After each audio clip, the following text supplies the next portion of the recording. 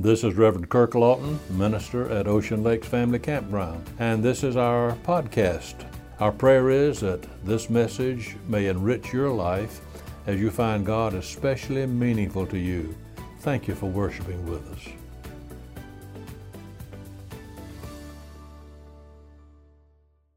A number of years ago, way back in 1965 actually, a skeptic by the name of Hugh Schonfield published a book which he entitled The Passover Plot. In this book, the author tries to undermine the basic facts of our faith concerning Jesus Christ, offering his own theories about what happened around the death of Jesus. This man assumes that Jesus plotted with Joseph of Arimathea and other unnamed conspirators, and the plot called for Jesus to receive a drug that would make him appear to be dead.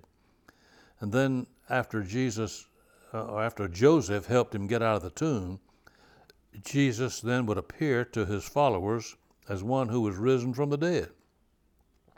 According to Schonfield, this sponge filled with vinegar, recorded in Mark 15, verse 36, contained that drug. However, the author of this book says that the plot failed, and the soldier's spear mortally wounded Jesus. He lived long enough to talk with Joseph, but then he died in the tomb on Saturday. Schonfield goes on in his book to suggest a lot of other fanciful ideas which he thinks would explain away the truths about the miraculous resurrection of our Lord. Since that book was published, there's been other expressions seeking to do the same thing. The Da Vinci Code has come out a number of years ago also. Now, while most of us here today, and probably others listening by podcast, would probably scoff at any such bold denial of the faith as I've just described, yet there are increasing numbers of people who arrive at about the same conclusion, or at least they're no more truly Christians, although they don't go about spreading their views as openly as an outspoken believer may do. For example, sit with me in my office and listen as I talk with a young couple. They're planning to get married. They may be members of some church somewhere. I ask that couple what it means for them to be a Christian. What basis do you have for feeling that you are a Christian, I may ask. What is your personal relationship with Jesus Christ? After sharing with them my own experience, how I came to know Jesus, I will listen to see what they have to say. Would it surprise you to know that the vast majority of people, not only young people, but middle-aged and older, majority have no clear-cut concept of what it means to be a Christian? You might ask the average person with whom you work, what assurance do you have that when you die, you'll go to heaven? Chances are likely that you'll get answers such as, well, I'm really not so sure. I hope I haven't done any bad things that God won't let me in. Or, I'm trying to do the best I can so that I can get to heaven. Or some would say, I know I'm not as bad as a lot of people I know. What about many people of no particular persuasion who say that they believe in God but not in Jesus Christ? Many of these people even profess to believe in the God of love about whom Jesus taught, but they cannot bring themselves to believe in Jesus as the Son of God. They believe that Jesus was a good man and a wise teacher, but not the Son of God. All these people I've just described may be quite moral, very decent in their way of living, but as far as the New Testament teaching is concerned, these are not at all what we would call Christians. They're not saved.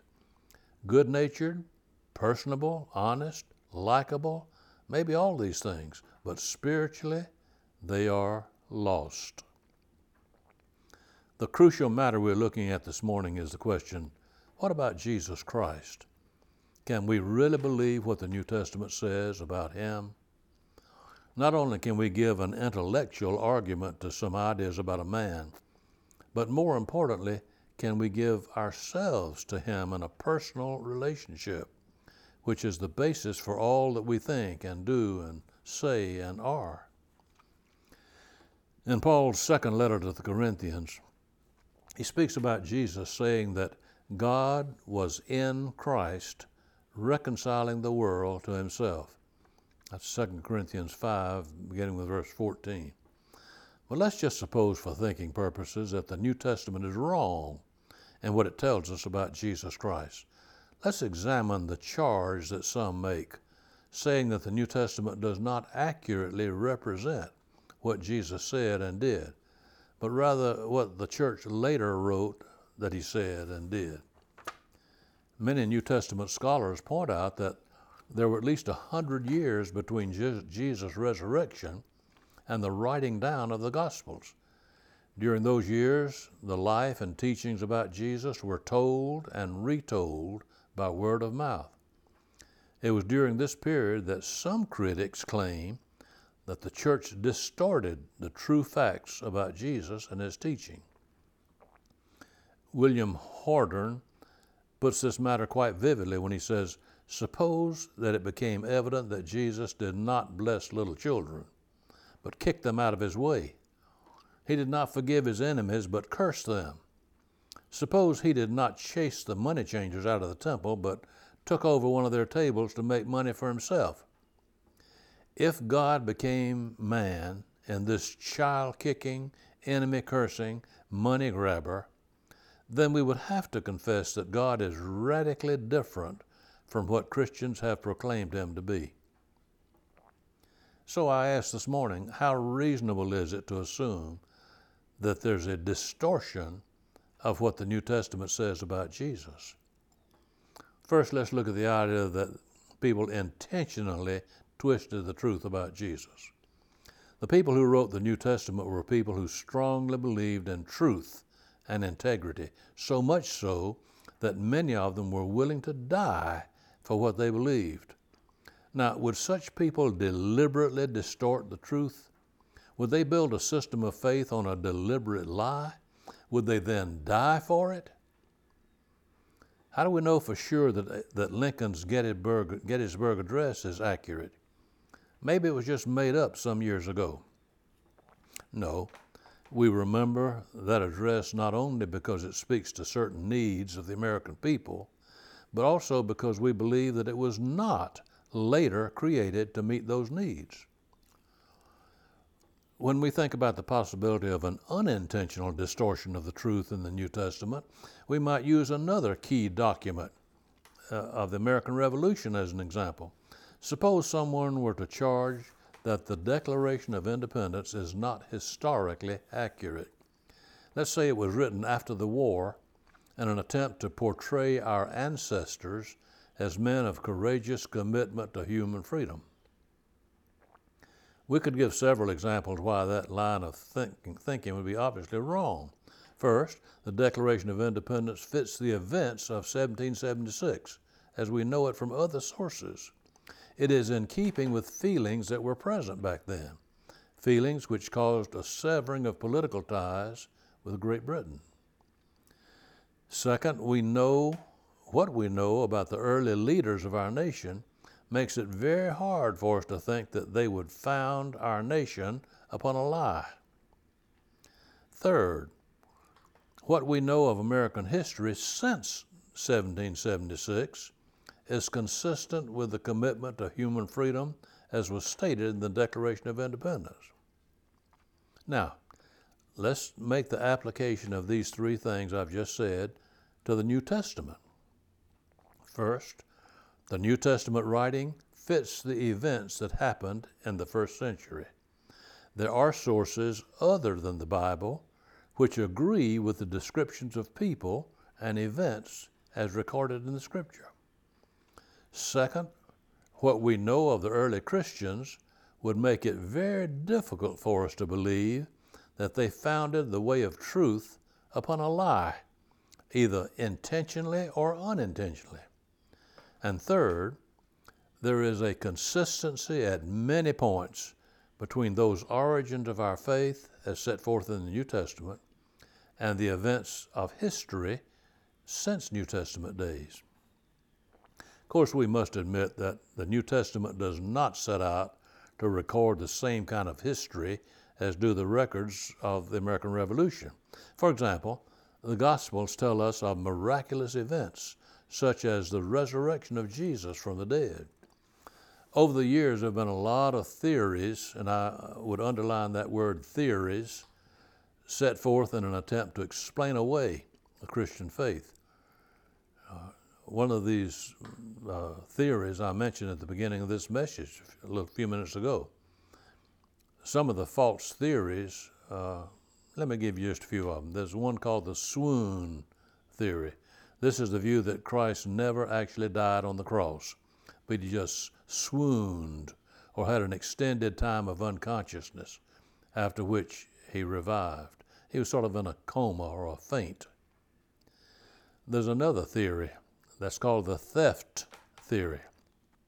This is the view that religious authorities of that day paid or bribed the soldiers to tell a lie.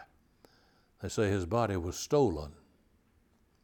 The hallucination theory is the third one, the view that the post-resurrection appearances of Jesus were just supposed appearances.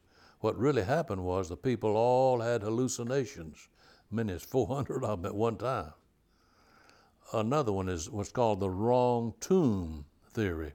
This view says that the women, and then everybody else, went to the wrong tomb that Easter morning, and they found it empty. And I'm sure there must be many other attempts to try to explain away the truth of the New Testament. People today come up with what they think is novel, scholarly, clever, new, but some of these ideas I've just named were set forth centuries ago, then dug up in later years, although they were killed back when they were first presented. You'd like to read in detail some of these ideas. Let me refer you to a very excellent book by Josh McDowell, Evidence That Demands a Verdict. It's an older book, but he has about 30 pages that refute these foolish heresies.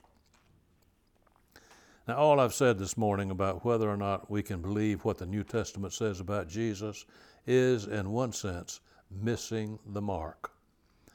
It is in terms of intellectual argument, trying to get somebody to come over and agree that the record of the New Testament is reliable. But I think there's a deeper question which must be answered. Josh McDowell tells about a student in a New England university who said he had an intellectual problem with Christianity. And just as he could not accept Christ as his Savior, he just couldn't do that. He was asked, "Why can't you believe?" The student answered, "The New Testament is not reliable." Then Josh McDowell said, "If I prove to you that the New Testament is one of the most reliable pieces of literature of antiquity, will you believe?" Quickly came the student's reply, "No." "Well," then said Josh, "you don't have a problem with your mind. You have a problem with your will." This same person, said Josh, told about counseling with a student who said she was fed up with Christianity because she believed it was not historical. There was just nothing to it, factually. This girl had convinced everybody that she had searched, she had found profound intellectual problems as a result of her university studies. One person after another would try to persuade her intellectually and to answer her many accusations. But when she finally talked with this minister, he listened to her very attentively, and then he asked several questions. Within 30 minutes, she admitted she had fooled everybody and that she had developed these intellectual doubts in order to excuse her immoral behavior. And so, you see, it all boils down not to whether or not we can ultimately accept this or that intellectually, but rather whether or not we choose to make that commitment of life which is called for by Jesus. One of the main factors in the conversion of the Watergate hatchet man, you remember when back in the Nixon administration, a fellow named Chuck Colson, his name was well known back in those days. According to his own testimony, a book by C.S. Lewis entitled Mere Christianity was a turning point in his life. In that book, Lewis, who was once an agnostic, had this to say: I'm trying here to prevent anyone saying that really foolish thing that people also often say about Jesus.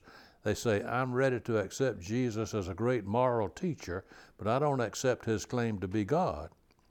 Lewis said, that is the one thing we must not say. A man who was merely a man and said the sort of things that Jesus said would not be a great moral teacher. He would either be a lunatic on a level with a man who says he's a poached egg, or else he would be the devil of hell himself. You have to make your choice. Either this man, Jesus, was and is the Son of God, or else he's a madman or something worse. You can shut him up for a fool, you can spit at him, you can kill him as a demon, or you can fall down at his feet and call him Lord and God. But let us not come with any patronizing nonsense about his being only a great human teacher. He has not left that option open to us. What have you done with Jesus in your life? Do you belong to him? Does he belong to you? It's not so much a question of someone's being able to out-argue another one on the fundamentals of our faith. It's rather a much more down-to-earth consideration. Are you willing to give up your right to yourself so that God, through Jesus Christ, can make of you what you can never accomplish alone?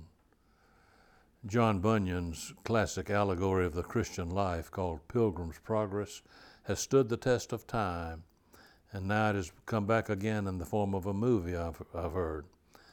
In this marvelous story, as Christian, a character in the book, got ready to begin his journey to the celestial city, he asked for directions from a companion whose name was Evangelist. As he pointed with his finger over a very wide field, Evangelist said to Christian, "Do you see the gate over there?" But the Christian said, "No." "Then do you see that shining light?" The Christian replied, "I think I do." Some people wait for a clear view of everything before they're willing to embark on the path of faith. But Bunyan knew better. Christian thought he could see the light, and he started toward it. He met many problems and difficulties on his pilgrimage, but he found increasing light as he went along. So may it be with us. When we know that Jesus is real, we can believe what the New Testament says about him. Heavenly Father, we do believe. Help thou our unbelief, we would pray. Give us the willingness to commit ourselves, our lives, our all to you. In the name of Jesus, we ask it. Amen.